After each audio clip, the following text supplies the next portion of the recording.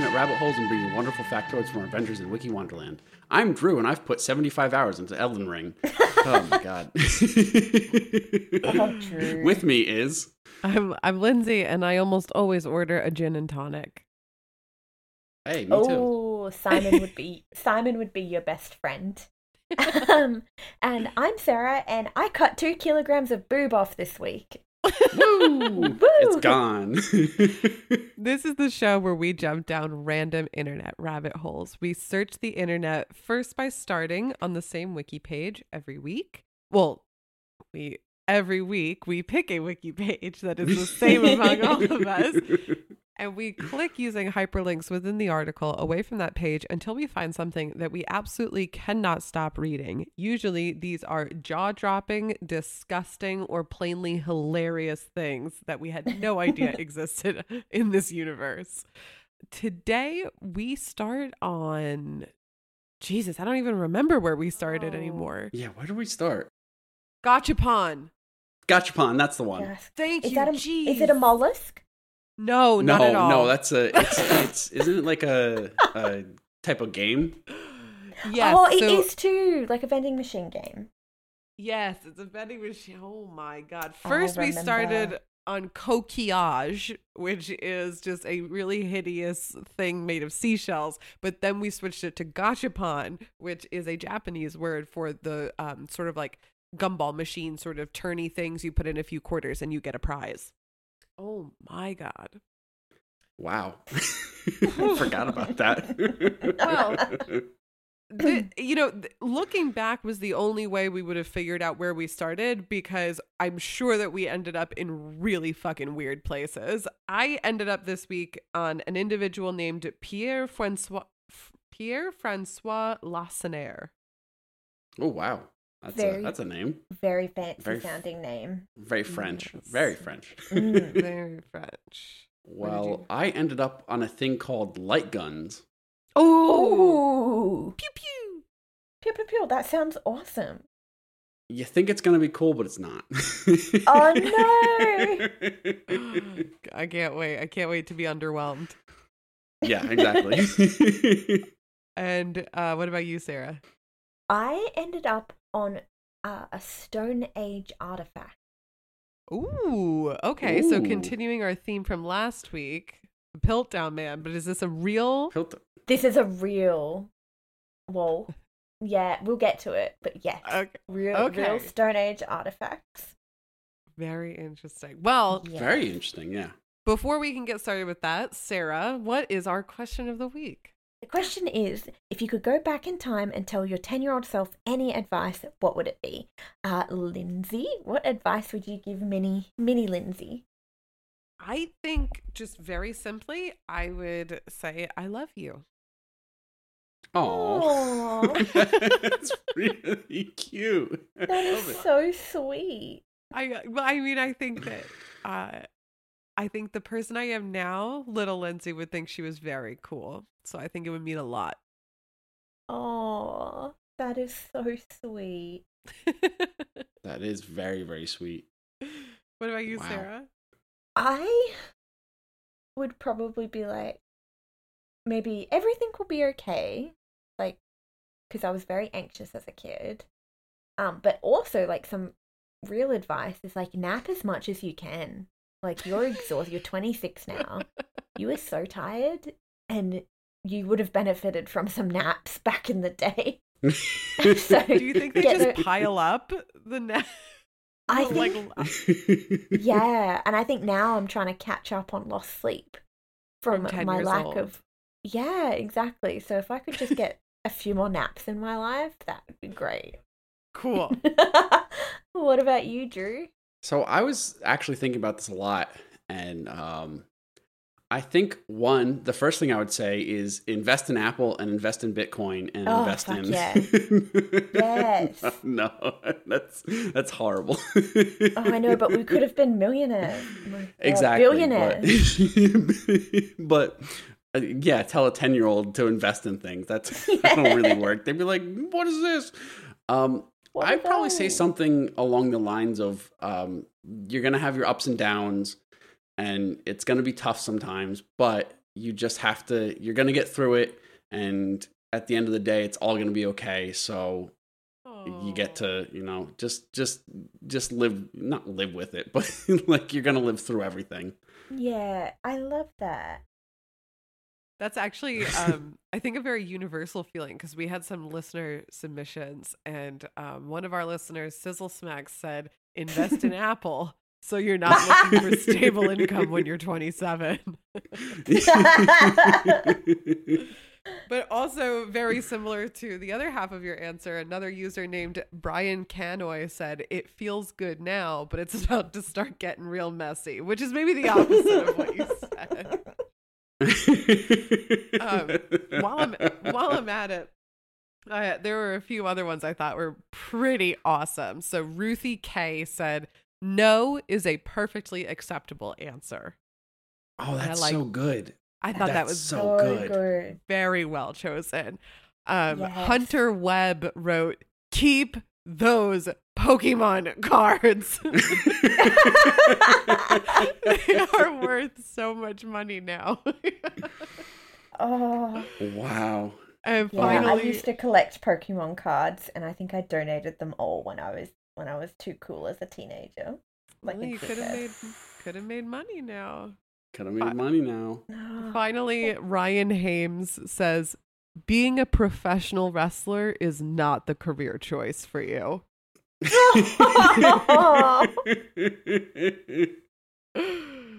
Oh. Oh my God, that's good. That's a good one. I like that. A good one. Okay, what are light guns, Drew? Light guns. So, that exactly that statement is what made me click on this, because I was like, what the heck is a light gun? When you see that, you got to click on it. So I had no idea what it was talking about, but when I clicked on the page, it became very clear. So let me just send you a picture real quick of exactly what a light gun is, already because you might be familiar. Oh. Okay. Do you know what that is? No, I've never. No. I see that it says Nintendo. Oh, is this Yes. what connects to games that you play in the arcade? A very, very, very similar. Okay. So this is a light gun. This is called the NES Zapper, or the Nintendo Entertainment System Zapper, which is where my personal experience with light guns actually comes from. There's also the light phaser from the Sega Master System, which people might be familiar with. Those are the two kind of home console things that typically had light guns. So this looks old to me, Drew. How old would you say that these are? Oh, these are the NES was, I don't know how old the NES is. I think it's in the 80s. I might be wrong. I'm failing my video game knowledge right now, but I think NES was 80s, because that's the original Nintendo Entertainment System. That's like the first home console. Okay. It's that's like really like old. Before That's 64. Oh yeah, that's way before 64, because there was the Wow. NES, the Super NES, and then the N64. So it's an old console.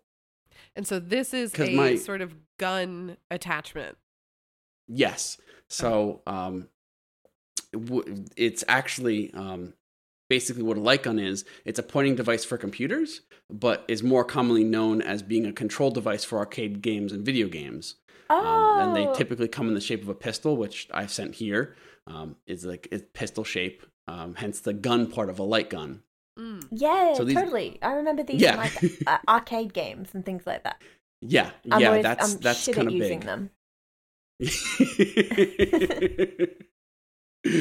So these devices were actually super popular in early video games and early arcade games, such as the classic Duck Hunt, which is what I spent countless hours playing. Really? Absolutely. I played Duck Hunt so much because, you hand a little kid the thing that looks like a gun, he's going to have a great time. Okay. Yeah. And you get to blast ducks out of the sky. I mean, it's not now that I say it that way, it doesn't sound so great, but it was super fun, and the dog would laugh at you if you didn't hit him, and it was just Duck Hunt was a good time. Awesome. They hate that dog. So I've shown you what the NES Zapper looks like. That's where my sort of point of reference came from on a light gun. So I'm guessing neither of you have played with these, but it's basically a controller that allowed you to point and shoot at the screen, and the game would recognize the hit of the target just from you pointing and clicking. Which I didn't know. Sorry, I didn't know that these were available for home entertainment systems so early. Yeah, absolutely. Yeah, these were in the 80s they were available, but this super cool technology is actually very old. Not very old. It's not like ancient, but very old for compared to what I expected it to be. So let's get into the history of light guns because it actually dates back to the 1930s. What? Whoa! I was like, whoa, 1930s? That's ages away. Yeah, right? Especially in like video game times, that's really, really old. There was no computers or anything like that. What? Yeah, exactly. So with the development of light sensing vacuum tubes, so that's where these came from. These are vacuum tubes that are light sensing. These types of controllers became popular in arcade shooting games. So instead of actually having the player physically shoot something with like a mounted BB gun or something similar, now the players could get the feeling of shooting something without physically having to shoot anything. So it kind of cut down on costs and kind of cut down on danger a little bit because you didn't have these like BB guns that were, that people were using to shoot at like, cardboard or whatever you put up.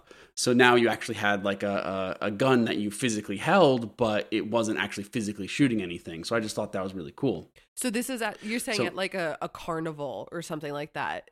People used to shoot BB guns and now they're shooting light guns? Yeah, now they're shooting light guns, exactly. So this wild. This was specifically designed with the Seeburg Ray of Light game in the 1936. And so we're talking really, really old for these, this type of thing. And, these are, I guess it would be kind of more like a carnival game than an arcade game. But because I'm guessing arcades weren't really a thing back then. But right. Do they have any pictures of the original game? Or was it just lost to time? I think it was lost to time, but I will see if there's any pictures actually. That is so cool to think about, like 1930s arcade games being so advanced. Yeah, they must have thought they were living in the future. So here's a picture of it. I think this is what it looks like. Wow. So it looks more like a home entertainment system than an arcade system. God, that is so cool. Let me paint for our listeners a little word picture here. So it's almost like super old-timey Duck Hunt. So you're looking at what could easily be a giant wooden home station radio, but instead of it being a radio, there is an image, like a painting, along the top of this big wooden box, and it looks like there is a duck. So there's a scene painted of like some kind of marshland and ducks flying in the distance, and it looks like there is a single track horizontally across the picture, and a duck can slide, I'm assuming, back and forth. I'm guessing it's a slide, yeah. Yeah, and so that one duck that can slide back and forth across the picture, sometimes hiding behind a tree, sometimes hiding behind a little hill, is what you would shoot with what looks like a real rifle. Looks like a big old shotgun, to be shotgun, honest. Sorry. Yeah. Imagine having that in your home. That's huge. Yeah, I think this is actually an arcade. I think this would be like more of an arcade thing than anything else. So what's fascinating? Yeah, sorry, Sarah. Oh no, sorry. I was gonna say I love that. Like all of the wood. It's like beautiful wood overlay and very like Art Deco looking. It's so cool looking. Such like a juxtaposition with arcade games now. Yeah, and what I truly appreciate because of our show is that the numbers along the top there are numbers in a separate sort of panel that look like they can be illuminated from behind 0 through 10. And I don't know if you guys remember the Whack-A-Mole episode. One of the facts absolutely. One of the facts I dropped on you was that Whack-A-Mole was the first time to use an LED scoring system in an arcade game. Oh, wow. Wow. So from this to Whack-A-Mole, you can see like the difference in the way that scoring was kept. Yeah, absolutely. And it took like 30 to 40 years plus to make that progression. Absolutely. This is fascinating. Okay. Yeah, so that's the Seeburg Ray of Light game, which I'm sure we'll post pictures of on our for Discord. sure. That's not right. By the time you hear on our Twitter. By the time you hear this, it's already on the Twitter. So just go ahead and jump over to the Twitter to check that out if you want to see it right now. Exactly. So these games evolved throughout the subsequent decades, culminating in Sega's game Periscope, which happened to be the company's first successful game released in 1966. So let me show you what Periscope actually looks like. Ooh, so Periscope looks like you're actually in a submarine. You've got a submarine periscope, and you use that to, I'm just kind of guessing because I've never played it, you use that to turn the periscope, and you shoot at different targets based off of that. From the periscope, you do the shooting. Yeah, you'd be shooting through the periscope, basically.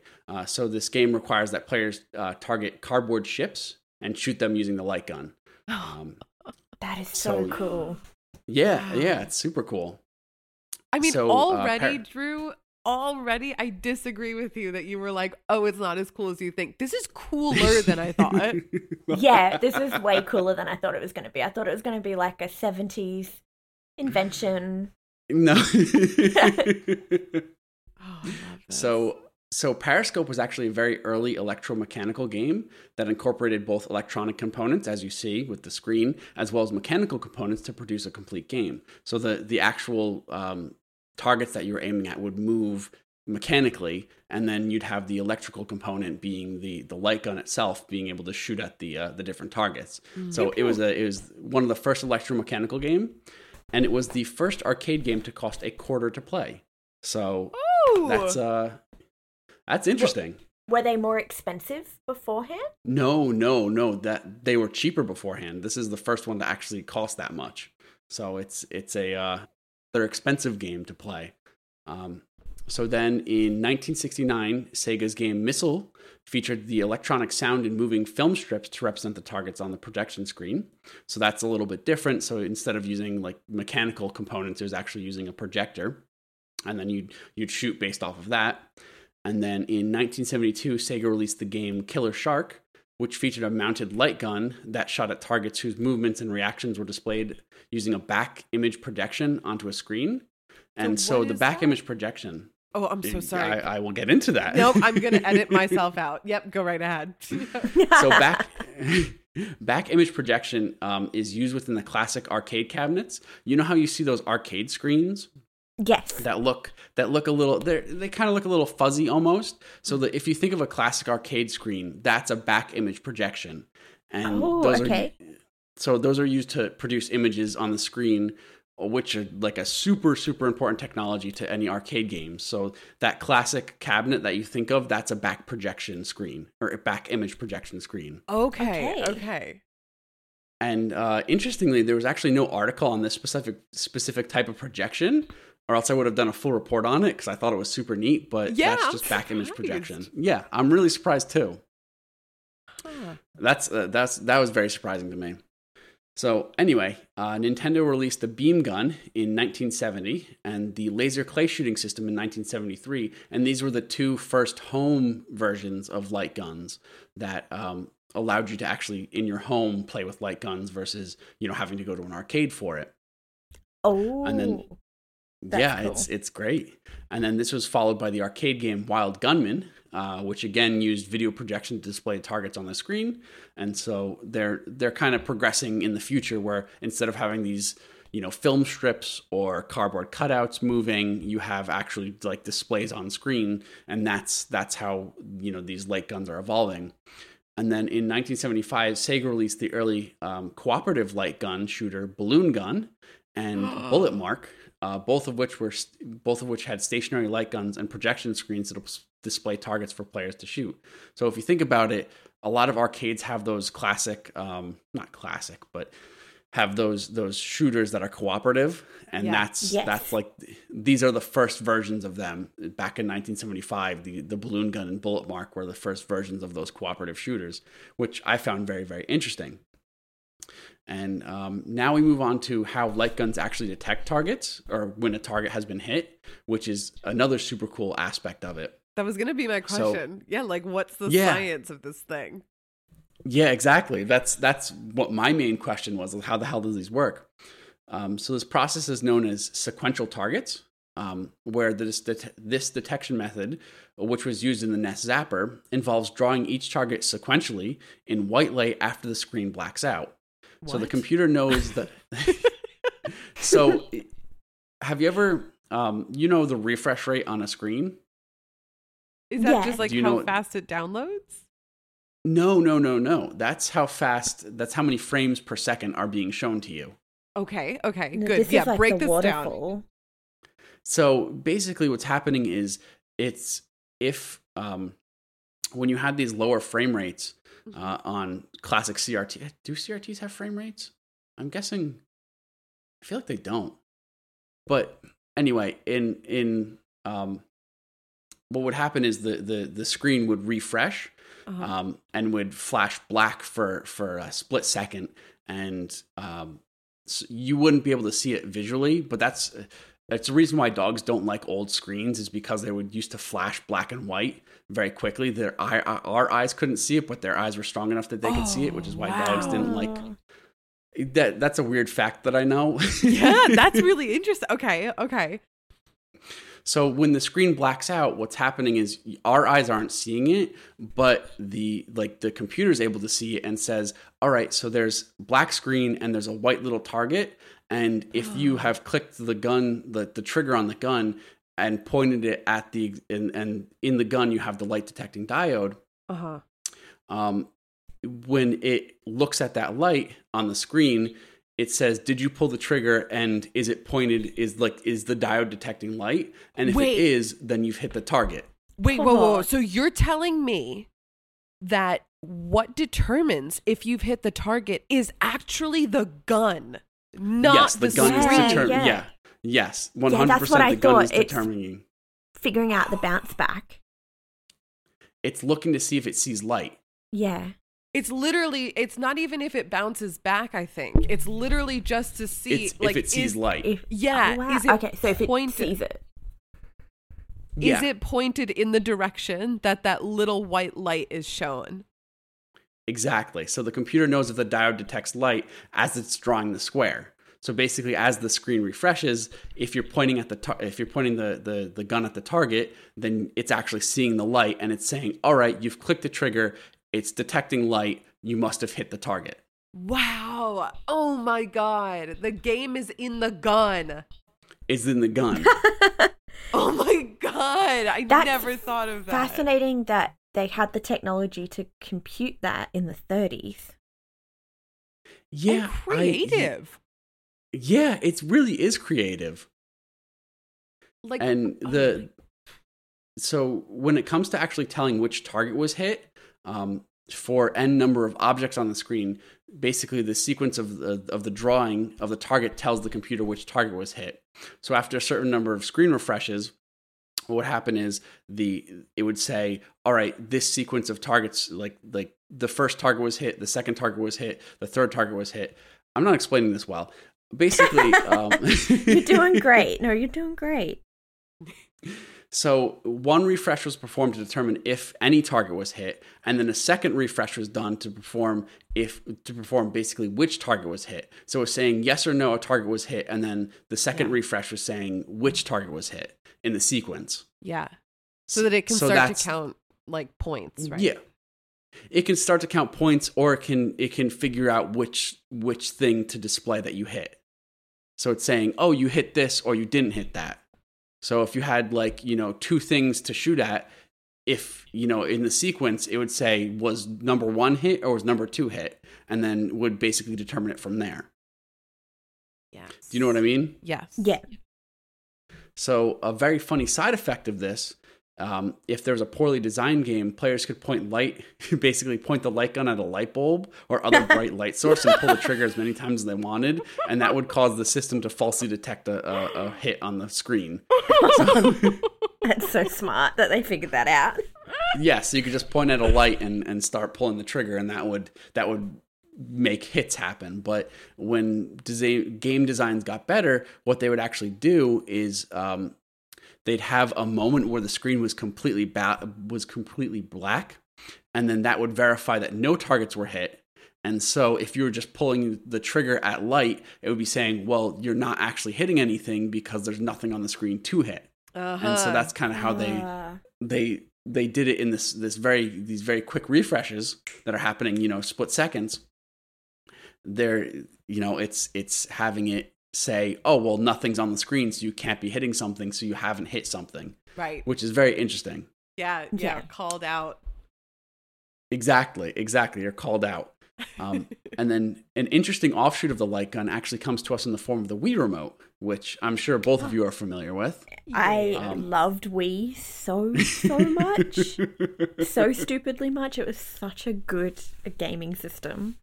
It really was. So the Wii remotes actually use infrared video cameras in the handheld controller rather than just a simple light sensor. But funny enough, in a 2008 article in Video Game Magazine, it was stated that the Wii remote was not as accurate as a traditional light gun. So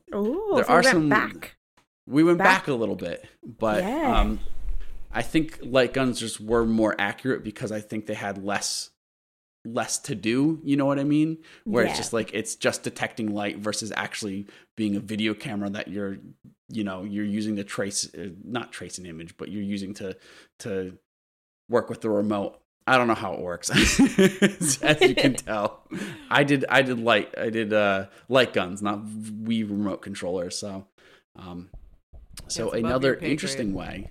Yeah. It's above my pay grade. Exactly.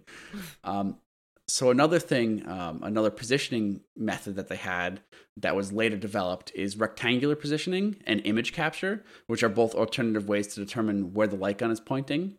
So rectangular positioning is similar to image capture, except that rectangular positioning disregards any on-screen details and only determines the rectangular outline of the game screen.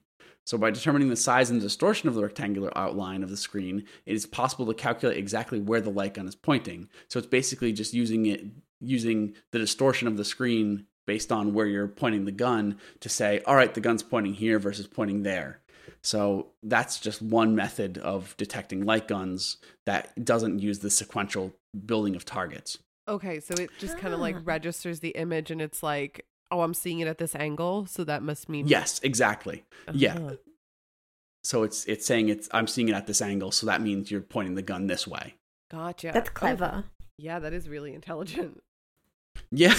And then image capture, on the other hand, is literally capturing the image of the light screen or capturing the image of what the light gun sees or quote unquote sees in order to determine where the light gun is pointing. So it's a little bit more sophisticated because you're actually like taking an image versus just like taking a positioning or positional like measurement. So it's a little bit more complicated than sequential targets or rectangular positioning, but it's another way that light guns are used, or light guns have positioning targets. So finally, we have position guns, which are common in arcade machines. So like it's a non-optical alternative. Yeah. Mm-hmm. Okay, sorry. It's a non-optical alternative to light guns. So with a position gun is permanently mounted on a swivel on an arcade cabinet and acts as an analog joystick for aiming the crosshairs on screen. So I don't know if you've ever seen those big old yellow things. I'm not describing it well because I couldn't figure out the name of the game. But it was like this big old yellow visor that you used to put over your head. And it was like almost like a VR headset, but it was way more simple in an arcade. I'm not. I wish I did. I couldn't figure out the name of the thing because that's just all my memory is. All my memory is just like this big old yellow thing that you put over your eyes. And it was basically this, it had this huge mount and was mounted above your head. You'd pull it down and then like you'd physically move your body around in a circle. It's semicircular. Yes. It's almost like a periscope that just encompasses your whole head. Yes, that's exactly it. Yes. Have you seen one of those? No, I remember these because I was never tall enough to use them. Because when I was a kid, because how have I not seen these? It's weird. They're in a stand and you have to go underneath the game to play. Like there's like a little Yes. overhang. These mechanisms that are basically these giant yellow semicircles hang down, and then you kind of walk over them. And I think that they did have handles on the side. Yeah, they had 2 handles because that's where the triggers were, and you'd like turn it and so that's a position gun. So okay, that makes sense. So some of our viewers are going, "Oh my god, yeah," and a lot of them are going, "What the fuck are they talking about?" I'm with the what the fuck group. I just opened my third eye and then I understood, so it's okay. Yeah, exactly. Oh my god. Third eyes open right now. Yeah, I intuited what Drew was saying. So don't worry, I'll edit that out. So this method is typically more expensive initially, but is much easier to maintain and repair compared to light guns, because light guns you'd have to replace the entire thing versus, having to replace individual parts. So it's much easier to maintain. Yeah. So position guns include games like Silent Scope. Was that the name of it? Silent Scope? I don't remember. Anyway. You said it so confidently and then backtracked so quickly. I don't know. I really don't know. Anyway, so the arcade version of Resident Evil Survivor 2, Space Gun, and Terminator 2 Judgment Day. Those are the position guns. Yeah, those were too scary. Too scary. Those were scary games. I did not like those, especially the Terminator ones. Those were loud. Yeah. Those were scary. Yeah. Absolutely they were. They had complex plots that I did not understand. Yeah, you had the little toe thing that you had to touch to look over cover. That's a long story. I remember those games really well. That's great. I love that though, and I'm sure that you're not the only one with really fond memories of these kind of games. Yeah. So the funny part is the home ports of these games tended to use light guns instead, as they were more affordable to home audiences. So, the light gun itself was generally designed to be for home audiences. So yeah, that's what really pulled me into light guns, because my aunt had the Nintendo Entertainment System and the NES Zapper, and we'd all play that during Christmas for some reason. That was our tradition to play Duck Hunt during Christmas. And so it was just super fun, and I clicked on it originally being like, what the heck is this? Found out what it was like, this is really cool, and it was just a great time. So that's like the Wild West of light guns. That is so awesome, Drew. That is really cool. It's very different to what I thought it was going to be when you said light guns. I thought we were going to start talking about like theoretical lightsabers and things like that. I thought it was going to be some kind of mind control weapon. Oh, that would be super cool. You flash it in someone's eyes, like, yeah. I love video game history. I love learning, like, I also love 30s history. I think that is so cool that there were, essentially complex arcade games in the 1930s. That's amazing. Yeah, absolutely. It really hit me. I was like, wow, that's completely wild that these games exist all the way back then. Just regular arcade games. It was so cool to me. And I love when you pick topics that are personal to you, because it's like you always have this like personal connection that's like, oh, I have experienced this in my life and I didn't understand it or took it for granted. Like, I want to expand on that. I think that's awesome. I appreciate that. See, your video game addiction is helping the show. It's helping the show, exactly. I'm just teasing. We love you, Drew. So this little ditty that I'm going to drop is the life and times of Pierre-François Lacenaire. I probably didn't pronounce it right. The amount of times I talk about French shit on this show, like, I should just learn how to pronounce French words. Duolingo should sponsor you to learn French. GoFundMe so Lindsay can buy Duolingo Premium. Duolingo Premium. It's also very interesting, because I think that my perception of like being into French stuff feels very like hipster or very like, you know, posh in ways that I don't see myself. Like I know this is like a gross stereotype of like, you know, an entire culture, but you know, when people say like, oh, I'm really into French film or I'm really into like French books, it's like, Yeah. okay, wow, yeah. But, like the number of times that I talk about French stuff on this podcast, like we've only had, I think this is like our 21st episode, and I'm like, Yeah. here it is again. Talking about French again. Like, I'm learning about myself, but I somewhat, I'm sorry, Drew, but I somewhat dedicate this topic to Sarah. Oh, that's fine. I know you'll still like it, but I dedicate this one to you, Sarah. Pierre-François Lacenaire, vagabond, poet, serial killer. I love learning about serial killers. I think they're fascinating. Yes. Bad people, but fascinating. Yeah, so I will come out front and say I'm not exactly sure why everybody calls him a serial killer, because when I think serial killer, I think somebody who kills people the same way every time. Like they have some kind of signature, like, whatever. It's normally a compulsion. Yeah, no, he just kills people, I think, with whatever's closest. So Just willy-nilly. Yeah, I guess that could be his MO. Yeah, maybe his MO is just... It's just disorganized. So, yeah, he does not fit the description that I had in mind of a serial killer. But then again, I clearly don't fit my own description of myself. So let's get into it. So yeah, this guy, I'm just gonna call him Pierre. Like we're all good friends. yeah. I mentioned to you guys off camera, this guy's life is so packed with just stuff and events that his wiki article had to break it down by the month. So this man died at age 32. Wow. He was guillotined. You couldn't break my life down by the month. I know.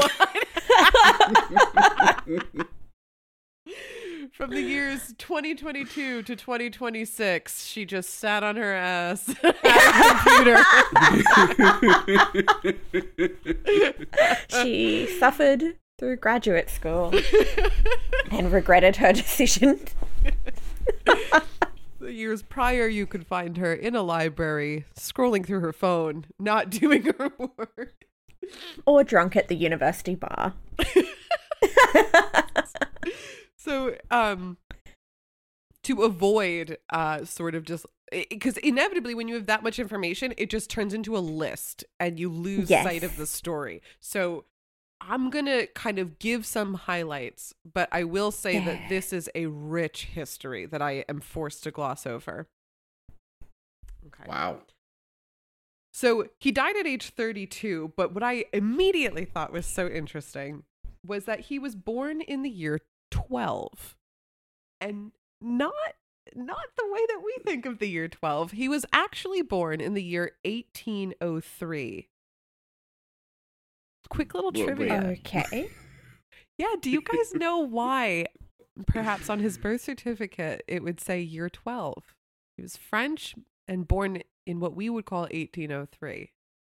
Oh, is it like the rule of King Louis?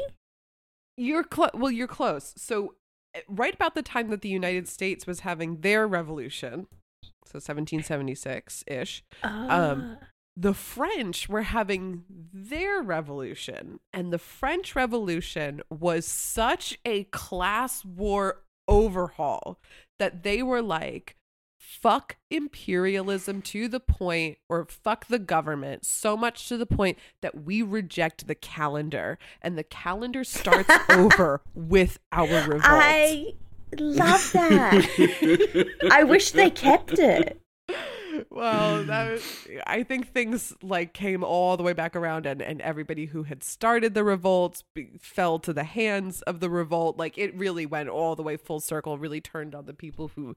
The French Revolution is actually a very fascinating piece of history, but he was born in year 12 as per the French Revolution. Wow. Okay. Awesome. Yeah. So right off the bat, his parents not big fans of the kid. Weren't his biggest fan? Didn't think he was a little legend? No, he was not the firstborn son. I think Oh, disappointing. yeah, already, like, son, you were late. You were not the first one. And I don't know how many children survived into like adulthood, but it did say that his mom had 13 children. Oh, this was around the times, I think, when I was talking about my topic of the rabbit birthing lady, where a lot of time children wouldn't make it past infancy or very young childhood. Right. So Yeah. I don't want to say, oh, he was one of 13 kids. I think he was I'll one just of say 13 births. Yeah, he had a lot of siblings, I'm sure. I Yeah. just don't know how many. But, among all of these kids, among all the craziness, not being the firstborn son, not a lot of life prospects off the bat. But at around age 10, he starts to show a real proficiency in literature. He wins some kind of like school awards. But between the ages of about 10 to 16, I would say nearly every single year he was kicked out of a different school for one reason or another. Wow. So, what a little rebel. Just to quickly go through some of the ways he got kicked out or expelled. When I'm he so was glad around you 12 will. or 13, he said something that favored Protestants. And Oh, damn. Ah. somebody told his dad, and his dad was like, "We're taking you out of that school." Well, you're out of that school. So his You're dad done. sends You're him cut to a off. Seminary. Then somewhere along the way, like the school closes, and then he gets sent to a boarding school. And then at age 15, he gets expelled because he participated in a schoolboy revolt. And I just I love to think of these children born during the French Revolution. They're like, we're 15, we're adults, we're gonna have our own revolution, and then get kicked out of school for rebelling against the Oh my god. my God. and then when he was 16, he was in another school and accused one of the priests of being a pedophile and got kicked out. I can't believe you got. Oh. Did they investigate it? Maybe the didn't- priest was a pedophile. I I- mean, track record. Exactly. I did not investigate. I just know that for that reason he was kicked out. May or may not have been correct. Holy shit. That's something. So he's basically every single year just bounced around from school to school, and eventually he ends up hanging out with his aunt. He's around age 21 at this point. And he's like, you know what? I've always been good at writing. Like, I'm going to give writing a shot. And I don't have many other prospects because I keep jumping around. So he writes some kind of a vaudeville play that does pretty well. And then he writes articles that he like submits articles, I think, to like newspapers and journals and stuff. And he does not receive payment for them, but the articles appear in publication. What? So they stole Okay. his work. Basically, yes. And Evil. I think that if not getting bounced around the schools, I think maybe that is kind of his villain origin story, where he, especially in the article, they say this leads to his disillusionment. He's like, oh, fuck, life isn't fair. Mm-hmm.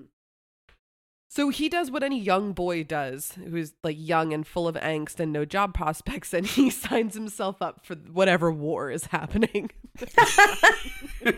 Let me go fight out all of my angst and anger. Yeah. So he's 23 years old at this point, Poor says, kid. fuck this, I'm going to join the Swiss army.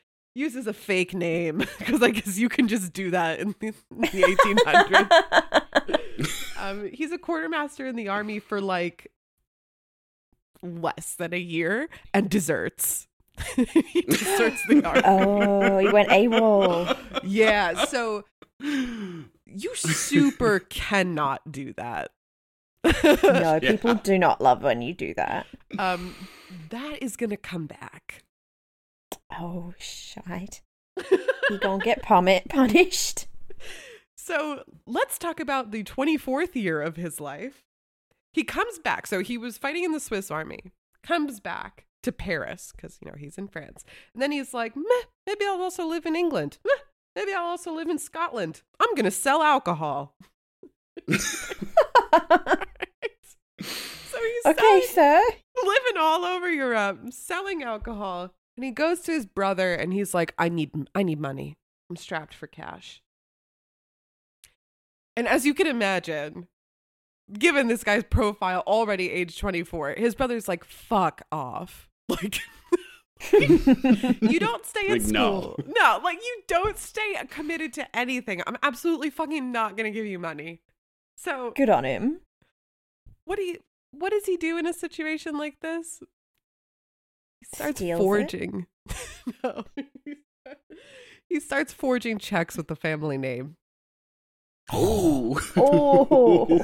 So he's not even stealing from others. He's stealing from his family. Yeah. This guy, no more. No. But they kind of rejected him first. I'll say that. But I mean, that's true. Yeah, but was his family rich? I think that they did have a good chunk of money. I saw that. Okay. So he's getting sent off to school. There's a lot of kids. And I know that actually, I think it was, I don't know if it was a son that was older or younger than him, but another one of his brothers, they hired like a tutor to live at home and teach him, which I think was also kind of expensive. So they had money. I think that they did, yeah. I'll tell you, spoiler alert, but not really. By the end of this man's escapades, they are in serious debt. So, all right.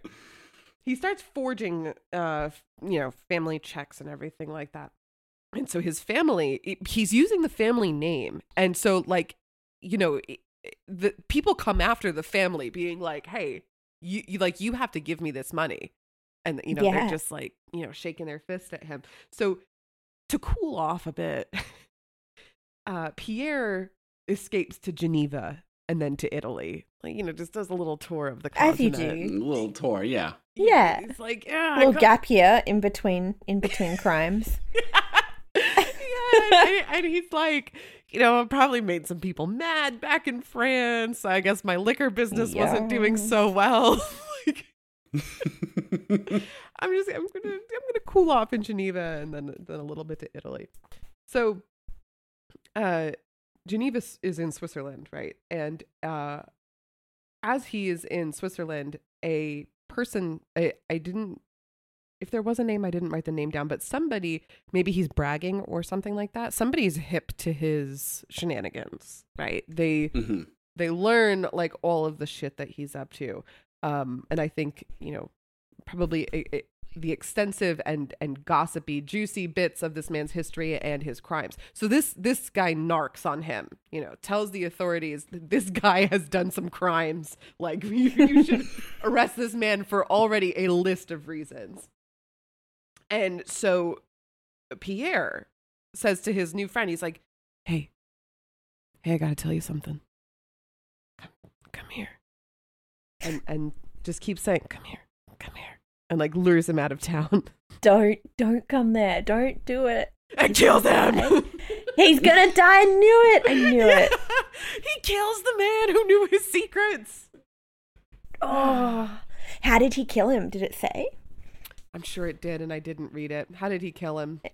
Probably with like something random that he picked up. Probably no rhyme or method.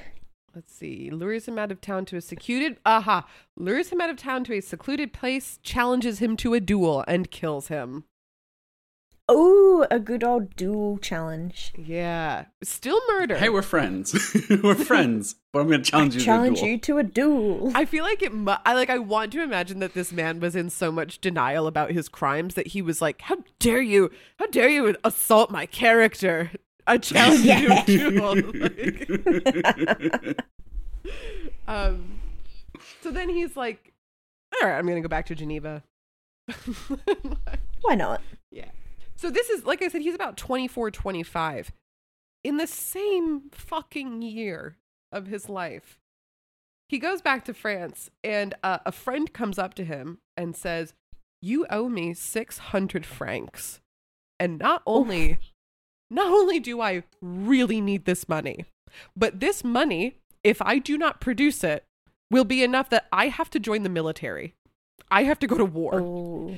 If you don't repay me the money you owe me, I'm stuck in the army. Let me guess. He did not repay him. Well, I want to believe Pierre felt bad for the guy. I don't actually know if he did. Maybe this guy was just a huge pain in the ass and Pierre was like, fine, whatever. So Pierre goes to his dad and he's like, pay the man, give the man 600 francs. And his dad is like, what the fuck? Like, this was your fault. Get your shit together, Pierre. My God. You're not the firstborn. I don't even like you. Stop taking my money. So he's like, Dad, please, money, please. And money, please. His dad says, you know, I will pay your friend this money, but in return, you have to go to the army. That's the trade. Which, good on his dad, kind of. Like, you know, have some consequence for some actions. Also, this guy, like, killed a man already. I'm like, I don't know. He already killed a man. Yeah, Daddy probably didn't know about that to bail him out of his predicament. That's very true. So, he's like, all right, I'll save my friend. I'll fall on my proverbial sword. And he joins the army again. And in less than a year decides still not for him and deserts the army again. Again. I knew that was going to happen. Bloody useless. Like there's nothing that's going to happen the second time around where he's like, yeah, actually this discipline is good for me. This works. He's going to get to a point where he's going to try to join the army again and they're going to be like, actually, we don't want you. Well, I guess thank you for your interest, but no. But like also at this time, you can just like fuck off with a fake name as many times as you want. Like you're only limited by your creativity. Yeah. How freeing must it have felt to be able to just, I mean, not that I ever would, but like you could just run away and create a whole new life for yourself. I know that pretty easily back in the day. I fantasize about that all the time. Yeah, me too. I'd love to run away to like a tropical island somewhere and become just like a dog rescuer. Ooh, that's a good. I usually fantasize about like being a really disillusioned, like bored waitress behind a counter at like a rest stop on a dirt road that has like the same 3 truck drivers coming in every day. Anyway, I love my life. I love my job. Everything's going really well. Woo! Woo! Drew, do you dream of being a waitress? I dream of many things. None of them are appropriate, so let's just move on. Okay, cool. So, what does he do? We left off age 25. I said he dies at 32. We've still got like 7 more years to pack in information. So, comes back to... Okay, so right, deserts the army. That's where we left off. Comes back to France, 26 years old, really mature. Except the only problem is his family... Probably because of him. His family's bankrupt at this point. At this point, we are finally bankrupt. So he's like, all right, I'm back in France. My family can't take care of me. I'm fucking homeless. I don't have a job. Something that makes sense would be just to do a stint in prison. So that I have a place to live. I know this is funny, but like, it's sad that I was listening to something about how sometimes in the US, people who really do not have a place to live, food, shelter, it is a better life if they can get to prison for a little bit because they get free shelter, free food, free education. Yes, better medical care than you'll get outside. That is very true. That absolutely does happen. I can totally understand why. Why not? Except I'll agree with you that I feel bad for those cases. This guy's a dick. made a lot of bad decisions. Yeah. And I feel like, you know, the army isn't that good, but like he literally like walked away from like a job. Yeah. It doesn't feel like he's trying to get a 9 to 5. Yeah, right. He's not really trying to better himself. He's, you know, dropping a lot. So He also killed someone, so there's that too. well, so Yeah. Oh, sorry, we forgot about that. Bad man. here, I'll remind you, because the way that he decides to get to prison is Oh no. he steals a convertible, which I think at the time must have been a type of wagon. I'm pretty sure he crashes it. Like a horse and cart convertible. I don't know. So here's a really bad confession.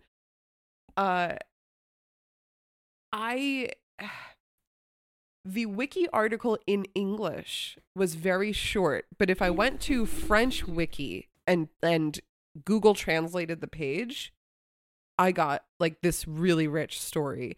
So Yeah. unfortunately, the word convertible was not a hyperlink, and I did try researching what convertible means in the early 1800s, and I actually do not know. I could not find any answers. So I think it is a carriage. It makes sense. Yeah. Well, anyway, he steals a carriage, and I believe, I don't know if he crashes it, but he at least steals like some kind of vehicle. And then like this is all like in some kind of town square where there's like a like government buildings and stuff. Then challenges some politician's son to a duel and kills him. Oh. Oh. Oh. And I love this. He's arrested because of the theft. Not because of the murder. No. What? Well, it was a People's duel, so, priorities you were know. messed up. I think It's a duel. I think the rules are different for a duel. So now he lands in jail. He's sentenced for 1 year for stealing this convertible. But while he's in jail, some of the places that I looked to do some research call this the College of Crime while he's in jail. Oh. Yeah. So he starts to learn kind of the slang of the criminals. He can like talk the talk now. And he kind of becomes a gang leader. Oh no. So Oh, classic. it's Classic. it's this year abroad in jail, not really abroad because he's still in France. It's this, I'm just trying to be cute. It's this year in jail where he starts to make friends that also become important later. So I will remind you who these people are. But he becomes friends with this man named Avril, another one named Baton, and another one, or I don't know if they become friends, but they meet another person named Chardon. Okay. Mhm. Chardon. Chardon. I love it. So he makes these friends in prison, and he starts to kind of learn the language and attitude of being a criminal, despite his sort of upper class upbringing. Okay. Mm-hmm. And he comes out of jail. Now he's about 27 years old. We're getting close to our age. Like now he's like, okay, one of our peers. He leaves jail, and he is brought before the commanding general to answer for the fact that he deserted the army. That'll do it. Oh, it bit him in the ass. Okay, I love this though. Like stealing a car, 1 year in prison. Deserting the army, 24 hours to a month. What? Okay. All right. So he does his time. He gets his slap on the wrist, whatever. And it's kind of around this time he kind of picks up writing again. But along with writing, also picks up stealing. So he's a little thieving writer. He decides to start kind of traveling around Europe, traveling around France, writing, and casually blackmailing people. And I kind of find this hilarious. It's kind of throughout this year that he and Baton, one of his friends he made in prison, so he's like a writer, and he's like not really very successful as a writer. And so then he's like, okay, well, I also know crimes really well. And so then he and Baton are like, let's just steal from people. Like, let's just rob people. Let's like catch them in the alley, hold them at like knife point, whatever, and steal their money. They do this probably like 3 times. And every time like the person does not have money. Oh my god. What a disaster. Oh, good. So they're not Give us all very your good. money. He's not very good at writing or at stealing. At this Okay, point. so he's not So, good at many right, things. right. So he's not good at stealing. He's not good at writing, and he steals silverware from a restaurant, and that puts him 15 months in prison. Like again, like deserting the army is one Wow. thing. One day. Yeah. So anyway, like okay, the crimes aren't going well. The writing isn't going well. So his friend Avril from the prison is like, you know what? Let's ramp it up. Like clearly this isn't working. We just need to go like balls to the wall about this. Remember that guy Chadron from Chardon? Trajan. That guy. Yeah. That guy. Yeah. The name from, I liked. from prison. Let's go just fucking kill him in his house and steal everything. Escalation much? So he and Avril go to Chardron's house, and Chardron lives with his mother, and murder both of them. They used some kind of like cobbler's pick, and then just like a fucking axe, and then they like suffocate the mom. It's like this horrible, gruesome murder that becomes very important. This is basically his downfall. This particular murder, not the other murders. I guess the other murders were fine because they were duels. Yeah. Clearly. Yeah. So they're kind of on a bender at this point. He's about 31 years old, and like I said, dies at 32. We don't have much time left before the real consequences. So get cutting it close. Yeah. They do some more crimes together. Avril, I kind of thought this was pretty interesting. He gets arrested not for any of the botched stealing and not for the murdering, but actually gets arrested because he was trying to defend a prostitute from getting arrested.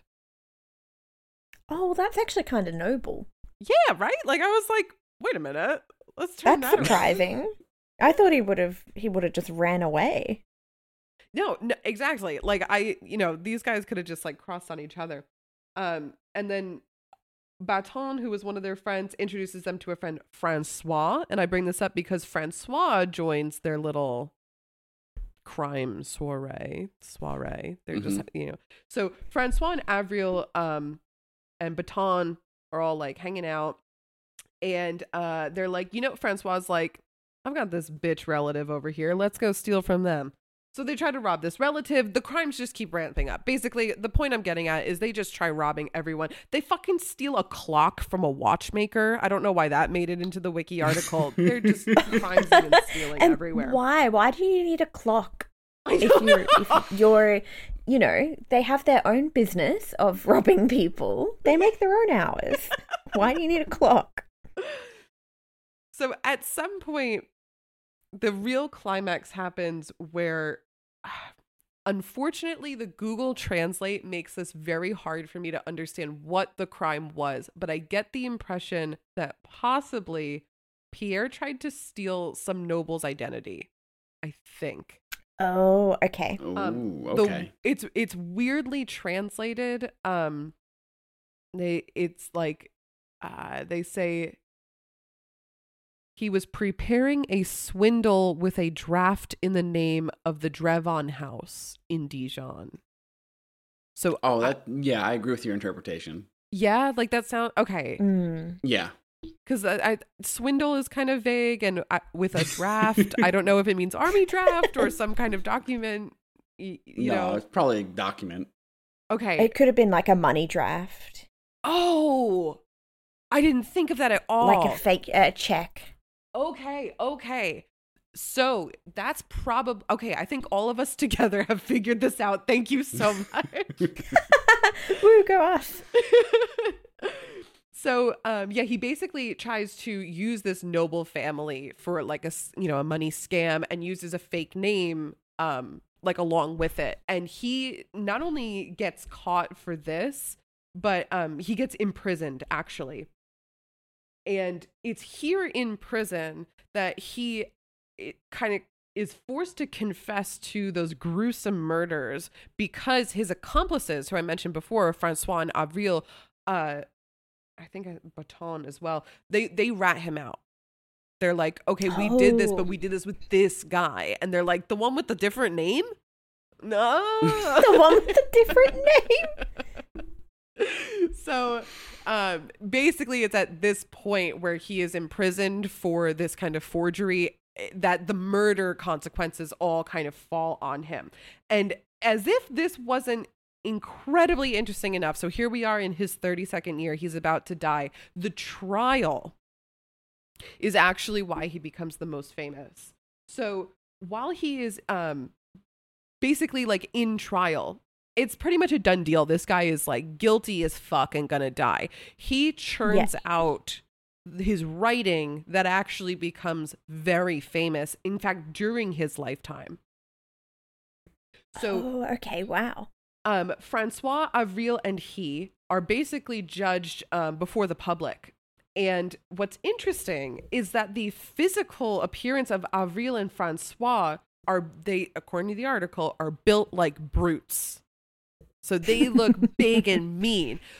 Pierre is this tiny little bourgeois thing. Mm-hmm. So because of help me with the pronunciation, physiognomic? I'd say physiognomic. That's fine. Okay, people had an idea back then of what criminals should look like, and he didn't fit it. So already there was public sympathy, like, this little guy couldn't be evil. Oh, how wrong they were. It's the little men you gotta look out for. Love a short king, but also yes. Murder. So he turns the whole fucking thing into like a theater salon. There's tons of women there. He's hamming it up, and he's like, I kill a man like I drink a glass of wine. Just really okay. So tone down your dramatics a little bit. And then this reminds me of like every anime trope that he like. They bring up his crimes and he admits them, but with like a heavy dose of cynicism and offhandedness. Like, yeah, I did that. Yeah, I did that. Super I cool. guess I did. Yes. And, so he's like really playing up the theatrics, and he's like, honestly, like my friends ratted me out. So yeah, I did these crimes, but like they deserve to die for being shitty friends. Like you should kill all of us. Like he's just like not like he's working the room like as if he just really isn't even a part. And I love this. His lawyer tries to plead insanity and it doesn't work. His lawyer's like, he's clearly off his hat. Yeah, like this guy's having too much fun right now. So, finally we end up, he gets sentenced to death, he's guillotined, but his memoirs and poems are what really get picked up, and he begins this, or he is the start or inspiration for a trope that's called the dandy assassin. I will give some examples of that, but there is a quote that I'm not sure if he actually said, but during his execution, this is also translated from French. I arrive at death by a bad road. I climb there by a staircase. Oh, it's fucking metal. That does sound so metal. So, he inspires this sort of trope in literature, and some of the people who he inspired were Stendhal and Balzac, but also Victor Hugo brings him up in Les Mis. Who else did it? Charles Baudelaire, my truly favorite poet of all time, called him one of the heroes of modern life.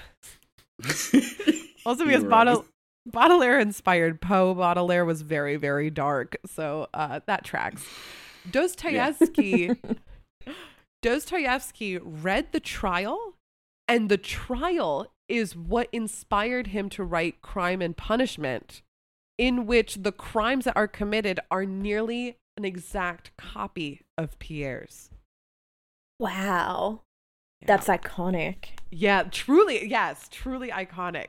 And probably bonus material, because I'm not sure if it got cut out. I went on a long rant about how awesome Michael Foucault was. He's a philosopher from the 70s. Michael Foucault also talks a little bit about Pierre in some of his writings.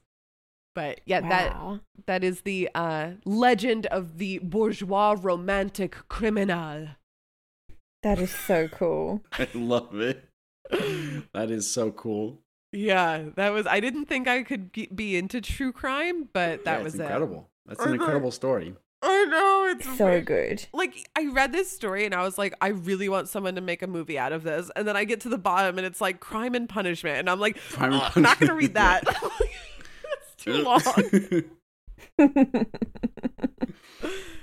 long. Yeah, no, super, super cool. I love this weirdo.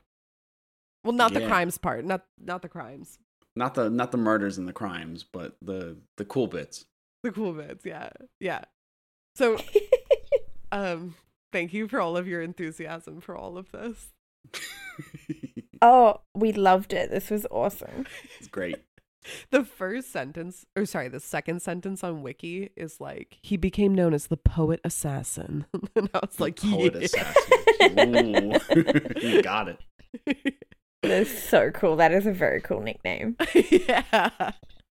Yeah, I feel like this is like if our podcast had a child. The poet assassin. Yeah, poet assassin. Oh my god. Okay. So my topic is so different to both of your topics. I really don't know how I ended up here. I went on a wild tangent. But today I'm going to talk about some of the oldest human-made things that we've ever found around the world. Ooh. And before I break down these Stone Age pieces, I wanted you both to have a guess at what you think they are. The oldest handmade pieces. Yeah, oldest hand/human-made pieces around the world. I'm going to guess a hammer. Okay. I would say some kind of weapon. Oh, okay. I guess a hammer could also be a weapon. Yeah. I was thinking more construction hammer, but I guess it could be. Okay, so we're going with things that you could hit something with. Yeah. Okay. It might surprise you, but they're actually little figurines, and they're called Venus figurines. Okay. Oh, wow. Have you ever heard of these before? I believe I have. Oh, okay. I'm excited. You might know a little bit what I'm about to dive into, but I think the audience will find it fascinating because there's lots of visuals to go with these. Not only that, but I've certainly never taken a deep dive. So it would be interesting. Okay. Okay, awesome. So these things called Venus figurines, and they're actually any late Stone Age figurine or little statuette portraying a woman or a feminine figure. So most of these have been unearthed from around modern day Europe. However, some have been found as far away as caves in Siberia. Oh. And so the majority of these sweet little figurines found to date back to the Gavatian period. I probably said that wrong, but around 26,000 to 30,000 years ago, which is just stupidly old, don't you reckon? Mm-hmm. Yeah. Well, so wait, did these all look the same? No, I'll get to that. But it's basically just any figure of a feminine person. Dating back about between 25 and 30,000 years ago. Okay. But there have been a couple which have been found that are thought to possibly date back as far as 200,000 years ago. Holy shit. Wow. Yeah. Oh my god. Yeah. So there's a little bit of controversy with those ones, but if they are true from that time, that would mean that they were most likely made from either very, very early Homo sapiens or other types of humans that were living in continental Europe. I didn't even think of that. Like, who is making these? Yeah, right? We're pretty sure most of the ones that are about 30,000 years ago are from Homo sapiens, because we would have been the dominant species around that time. But the ones that are thought to be a couple 100,000 years old, really it could be a couple of different other humans. But there's a bit of controversy, so we'll get to that a little bit later on. Okay.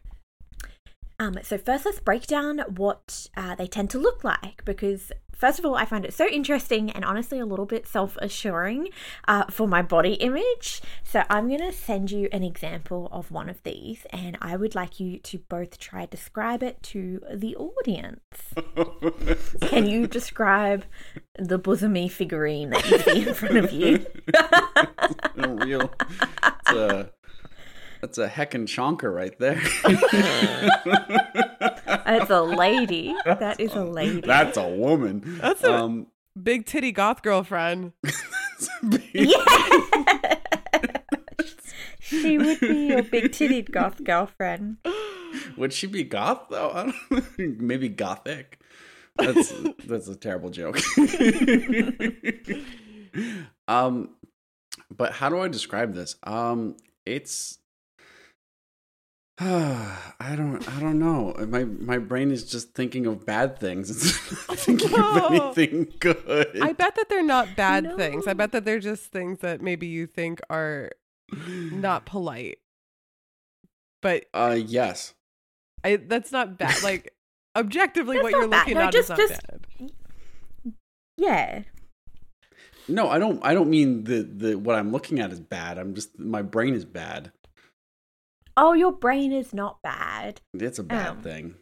So how would you describe, would you say it's clearly a woman or a very feminine figure? Yes. It's a very feminine figure that has, I would say it doesn't fit modern beauty standards. Mm-hmm. And I would say that it's more on the heavier side, but but it's like, I don't know. It's like beautiful in its own right. I guess that's the way I would describe it. I love that. That's lovely. Yeah. Very, very uniquely feminine. Very large tatas. Yeah. Carved in this little figurine. They are some boobies. And yeah, it's a more voluptuous, more very healthy looking person. Voluptuous is a great word. She's I couldn't think of that word. Yeah, that's voluptuous is perfect. Yeah, and I think what Drew said with it wouldn't meet today's beauty standards, I think this is going to be fascinating when we talk about what we think they were used for. Okay. So to summarize, most of the figurines are very clearly depicting feminine qualities. And all of these are associated with humans as well. So we're the only mammals, unfortunately, in the world that have constant tatas. We have, I forget what they're called. I think they're called everlasting breasts. Oh my God. We're the only mammal. Yep. Yeah. We are the only mammal in the world that goes through puberty and has breasticles that stay through life. Most other mammals, the female mammal will have babies and then their breasts will grow for milk and then they will shrink away.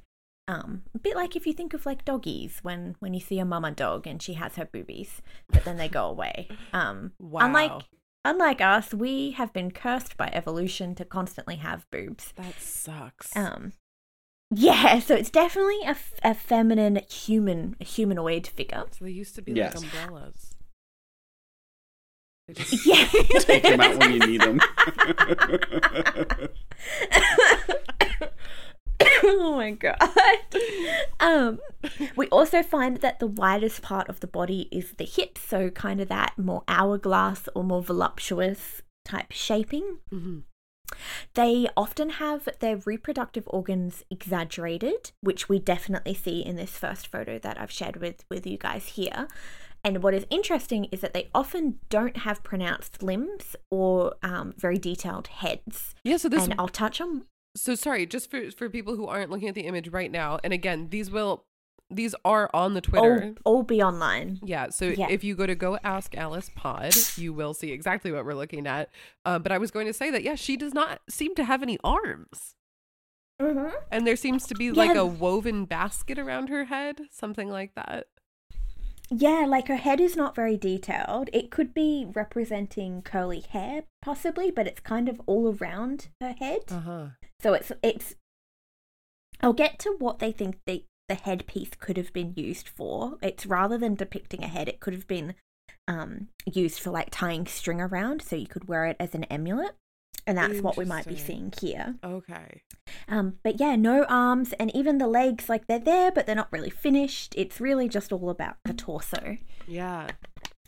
And I will, a little bit later on, I'll explain why. There's a theory why they think this could be, but it also could just be an artistic decision. Who knows? So depending on the particular figurine, some appear to be very clearly pregnant and others are clear to not be pregnant at all. So there's not like a common theme of pregnancy throughout them, but there is a common theme of femininity throughout them. Cool. So I've shown an example to you both, and I wanted to ask how many of these Stone Age, these 25 to 30,000 year old figurines, do you reckon we've found around the world? Wait, sorry, you mean 300,000? These are about, most of them are about 25 to 30,000 years old, and there's two that are possibly 200,000 years old. Oh, I'm sorry. Okay. No, you're right, but they might be distributed. Okay, sorry. How many do we think exist? Yeah, that we've found just in random caves and things like that around Europe. I'll go with a nice round 100. Okay, hitting high. What about you, Drew? Oh, I was gonna go even higher than that, but hitting high Really? makes me think. Yeah, I was thinking there's tons of them, but I guess I'm gonna cut Lindsay's in half and go 50. Okay. Wow. Okay, we think differently. I was like, man, there must only be like maybe 5 or so of these. There's 25 Okay. plus that we've found, which Cut me in I half. thought was way more than I expected It to have honestly- found. Like It is 30,000-year-old little figurines. Yeah, first of all, something to have survived fucking 30,000 years. Yeah, good work. That's amazing. But then also you were saying that this is kind of all over the world. So, again, Most of Europe, Europe and Asia. that's a big part of the world. A big part of the world, yeah. Most of the world, I would say. Yeah. Yeah, that is actually really amazing that so many different places so long ago and so many survive today. That's got to mean that there were way more way back then. Yes, exactly. So again, I would have been impressed if there was like 2 or 5 of these things, but despite there being a lot, considerably, there's about 25, which I think is a ridiculous number. They're actually said to be understudied as a whole, and they often fall victim to very quick generalized stereotypes within the field of study, which is a shame. Does that mean that people look at this and they go, fertility, next? Pretty much, yeah. Exactly, yeah. So do you want to hear about the theories on like what exactly they were and why they were used? Absolutely. Yeah, absolutely. Hell yeah. So I think Lindsay nailed it with fertility next. So there was quite a bit of hint of this in some of the theories. So what first intrigued many scholars who were studying these figures is the voluptuous shapes of the figurines. Back in the time when these would have been carved, the average human being would have been very lean and probably very muscular. Because these are the times of hunter-gathering. Food was not always a certainty. That you had to travel long distances and change where you were living depending on the seasons, and so it would have been more common or not to be underweight or not at a healthy or even with more weight than the healthy standard. So it would have been very rare to have overweight or obese humans during this time because the food scarcity. Oh my god! So it's like always what is considered beautiful is like what is not common. Yeah, exactly. So this picturette of a woman, a very healthy looking woman, someone who has been able to eat and not been not been starved for months because they couldn't find supply of food. This idea of health was that you were fed. You could survive a famine if one hit. You were good to go. You had a bit of meat on your bones. Which I think is so so cool because now it's kind of the opposite. Now we live in a world where food is at the ready and it's so easy to probably overconsume what is probably needed for our bodies. I know I'm so guilty of that. And meeting the very skinny, very underweight model is very, very difficult as a society. And also genetically as well. Genetics come into play with the fact that for thousands of years, our ancestors have either been in famine or in excess food supply. And that can kind of mess with the way that our genes want to process and store fats. Mm-hmm. But yeah, so now we have like this, which I think is changing for the better, but you know, the very like Twiggy-like beauty standards, and this was the complete opposite thousands of years ago. It was you wanted to be healthy weight. You wanted to be able to last not having food for a while. Wow. Yeah, that is very interesting. Because I remember even way back when I read The Scarlet Letter, even. There are like, I can't remember exactly what it is, but I remember the conversation was around this, was that there are beauty standards of like back then, when that book was written, that the beauty standards were like pale skin and like, you know, a little bit extra weight and like, you know, dark raven hair. And now it's like tan, blonde hair, like supermodel, like, you know, it's just weird how. And so this is just really cool to see another example of possibly, if this interpretation is correct, really cool to see how that beauty standard was different yet again. But also still, like, hold on, have I ever thought of like pre-Homo sapien beauty standards? Whoa. Like, imagine like Neanderthal, Homo erectus beauty standards. It's just probably being alive was beautiful. Well, I think also just, you know, there is something super profound about the fact that art and beauty, the concepts of art and beauty existed so long ago. Because like, I mean, take for example, you asked what we thought was going to be the first thing made, and Drew and I were both like, okay, like tools and weapons. And like the answer was art. Like that's kind of amazing. I think it is too. I think it's really interesting that humans have, like, we want to express ourselves through things, and through things like that we keep and that are meaningful to us. Yeah.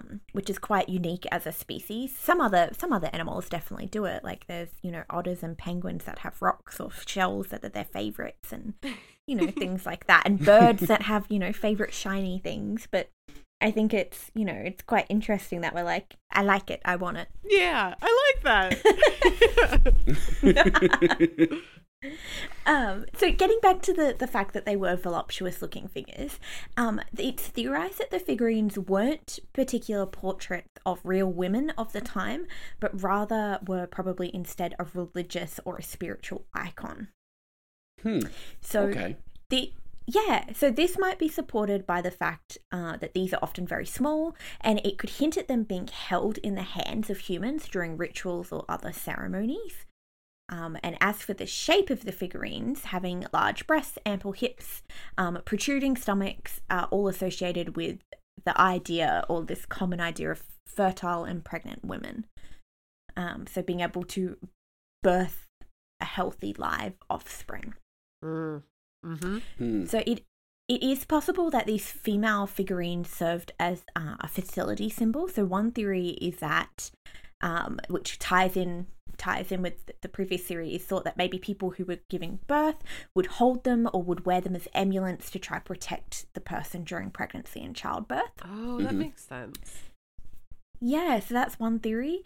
So that's a theory why some of them don't really have heads, or they look like the head might have been like a loop. So maybe it was an amulet that they could wrap leather and things around it to hold it. Okay, yeah. Yeah, some Venuses were also once anointed and painted with traces of red ochre, and it looks like others were decorated with symbols that also may be associated with lunar cycles. So both of these aspects, both the red ochre and the lunar cycles, suggest a possible connection to menstruation and fertility. I was going to say that. Because that. Yeah, exactly. So it's very likely that they were probably a fertility symbol of some type. Mm-hmm. Okay, so we've touched on why they don't have heads, because they might have been worn as amulets. But there's a theory that they don't have heads or pronounced limbs, that because the person who was carving them was trying to model it off what they could see looking down. So, yeah, you can think of it as back in the time, they didn't have mirrors, so they would have rarely seen their reflection. And they were just like, okay, I can see my body, this will be my starting piece, is what I can see looking down. But you can kind of see your arms. Which I think, yeah, you can see your arms, and definitely you can see your legs. But maybe you can't see your face. Is why some people are suggesting that they don't have faces. Have faces, yeah. That would make sense, yeah. And it would also explain the exaggerated hips. Yeah, because if you're looking down, you get a different view of what your body looks like compared to someone looking at you from eye height. Yeah, I don't know if men do this often, but women certainly, well, I'm speaking for all women right now, but if I look down, I definitely have one idea of how my hips present themselves. And if I look in the mirror, sometimes I'm shocked that it is not the same.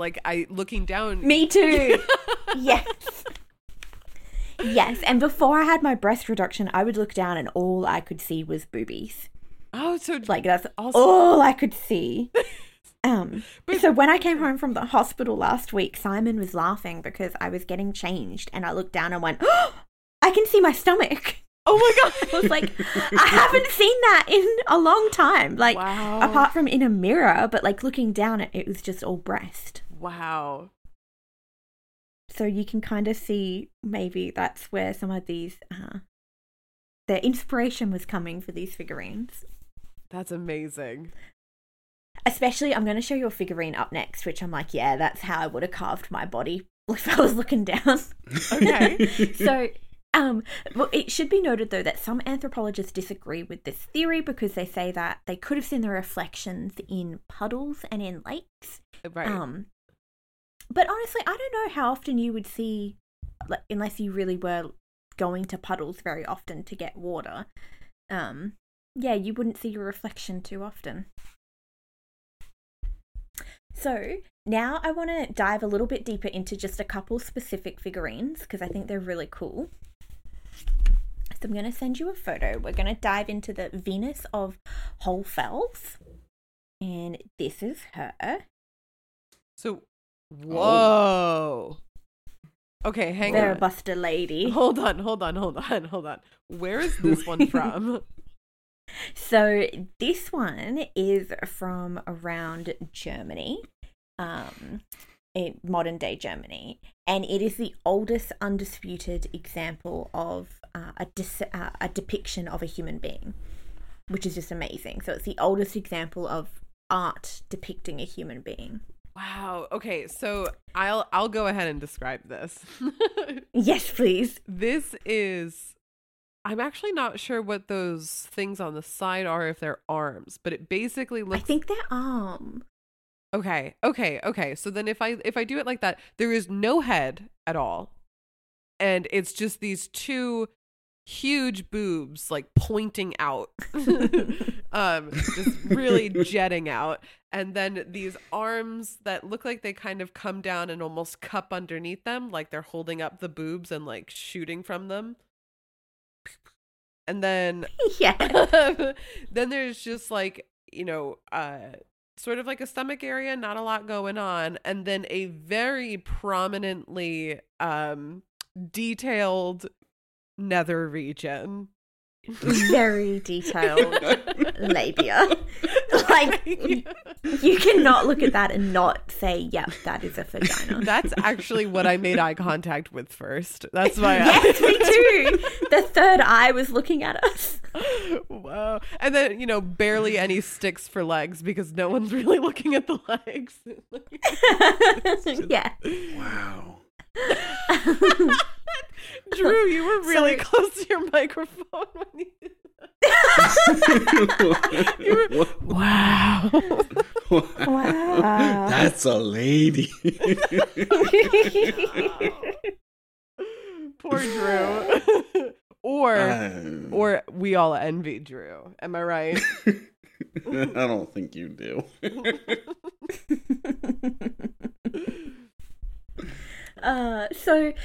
This lovely little figurine is made from mammoth ivory, which I thought was just so freaking cool. Oh my god, yeah. Fucking woolly So mammoth. freaking cool. Woolly mammoth ivory. It was unearthed in a cave in Germany and is dated between 40,000 and 35,000 years ago. So very, very old. Wow. So it is, so when it was unearthed in the same cave, just under a meter away, they also found a flute made from vulture's bones. Oh my, a suit? A flute. Oh, a flute. Flute. A suit? But still, holy shit, like art and music? That's what's in the caves? Yeah, art and music. So it could have been left over from, maybe this was a birthing cave or, you know, some type of like a safe haven for expectant mothers. Wow. Which I thought was just amazing. Special birthing cave. Holy shit. And then you got little flute background music to calm you down during childbirth. Oh, that would be lovely. Oh, man. So we're going to move on from her and we're going to move to the Venus of Delani Vestonsky. Okay. I've just sent you both a picture of her. Her boobs are not as perky as the previous lady. Poor love, gravity has taken a toll on this sweet lady here. Very saggy. Very saggy. So this is dated to around 29,000 to 25,000 years ago. No, BCE, so about 30 to 32,000 years ago, about 30,000 years ago. It was found in the base of Devon Mountain in the Czech Republic. Okay. And what is so amazing about this figurine is that this one and a few others from nearby locations are the oldest known examples of ceramic articles in the world. Wow. Yeah. So they were using ceramics, and it was the type of ceramics that could be cured at pretty low temperatures. I think I remember reading it was about 700 degrees Celsius, so not super hot. To make the process of making ceramics, you do need to use like a special oven, right? Yes, you do. Okay. You need to have a special oven that can build the heat and pressure really, really high. So that's pretty remarkable that this is so old and that they had this sort of complex process to be curing the material. Yeah.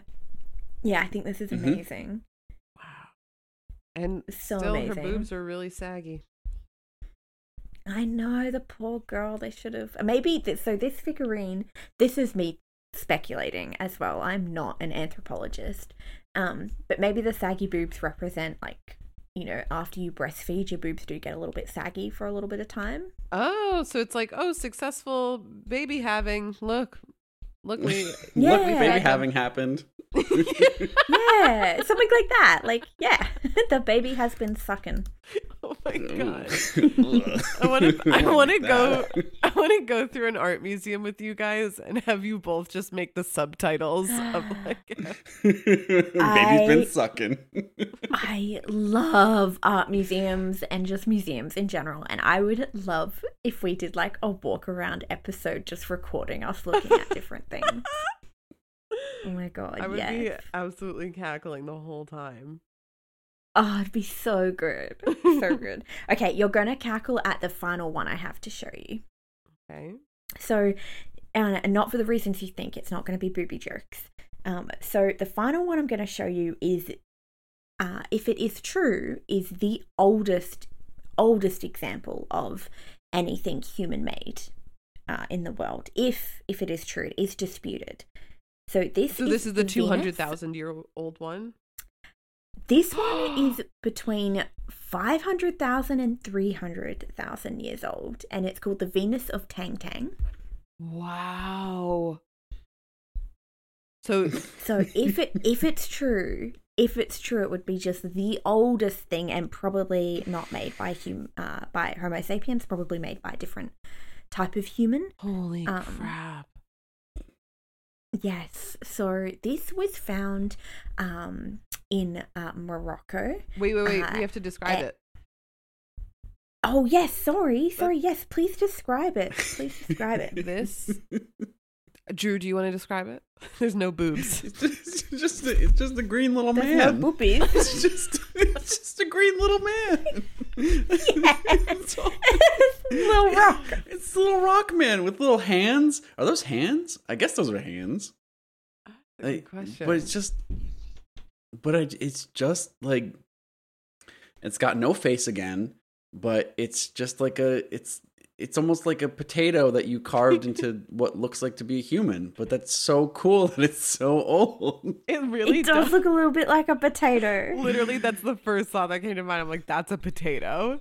That's a potato. Like a potato. It's a potato that someone carved into the shape of a human. But it's like, I guess because you know how your brain does that thing where it sees faces and sees like humans and things. I guess that's kind of a thing.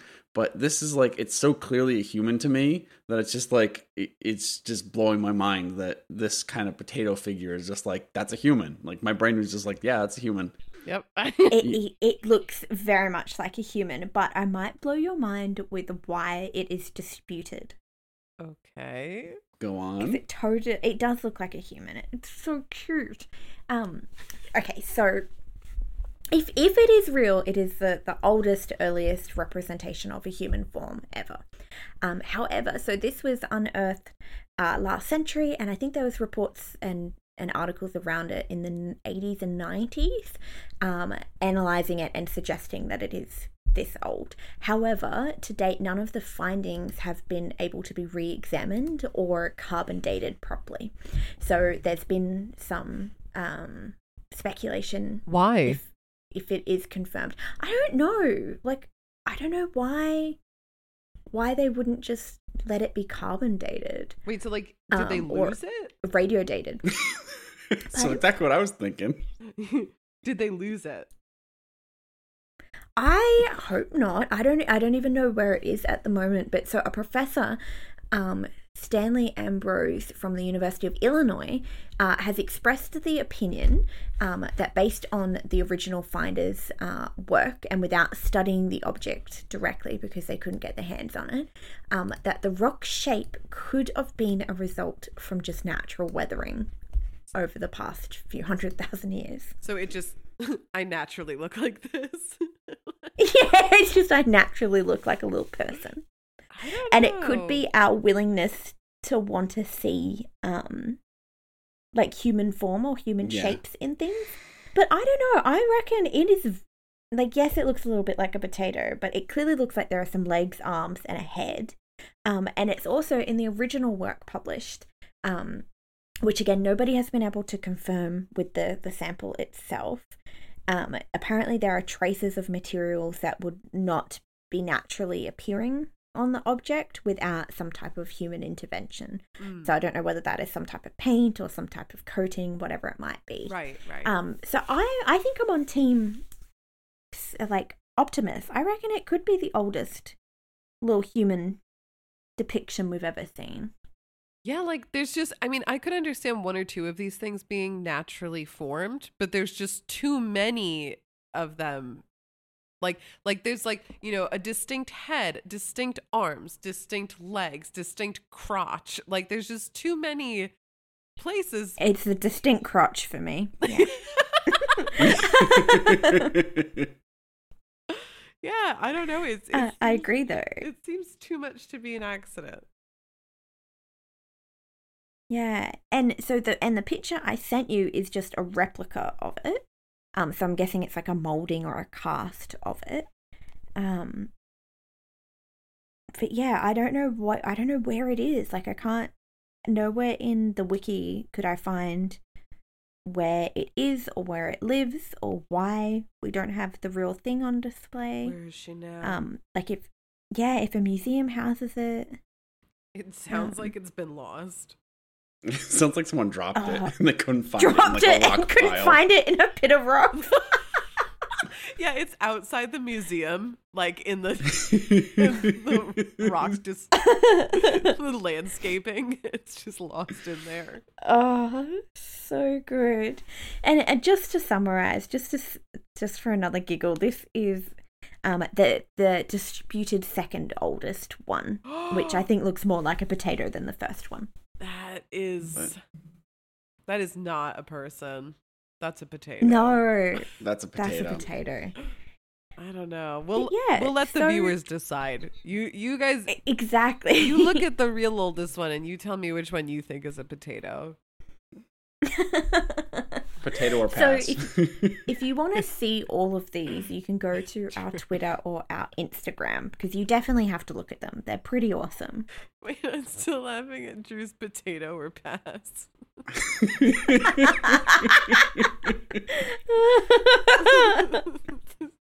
Mash or pass. So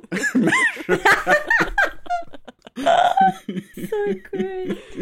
But yes, what Sarah said, absolutely check out Twitter and Instagram if you would like to feast your eyes upon some voluptuous ladies of ancient times. As always, thank you so much for listening. Thank you for hanging out with us. You're already here. Might as well hang out with us more on Twitter or on Instagram or on TikTok. You already know how to find it. You're sick of me saying it. But we've started to build a little community, and it is just an absolute delight to get to talk to everybody and fill some of that loneliness from the pandemic, just talking about some interesting facts and questions of the week. We want to thank JPEG Media for our awesome new cover art. It is phenomenal. So Yeah. So good. Hopefully It's it has- so We good. love it. And yeah, thank you for being here with us, and we will see you next week. See you next Bye-bye. week. Love you. Bye-bye. Love you all. you. Bye-bye. Bye.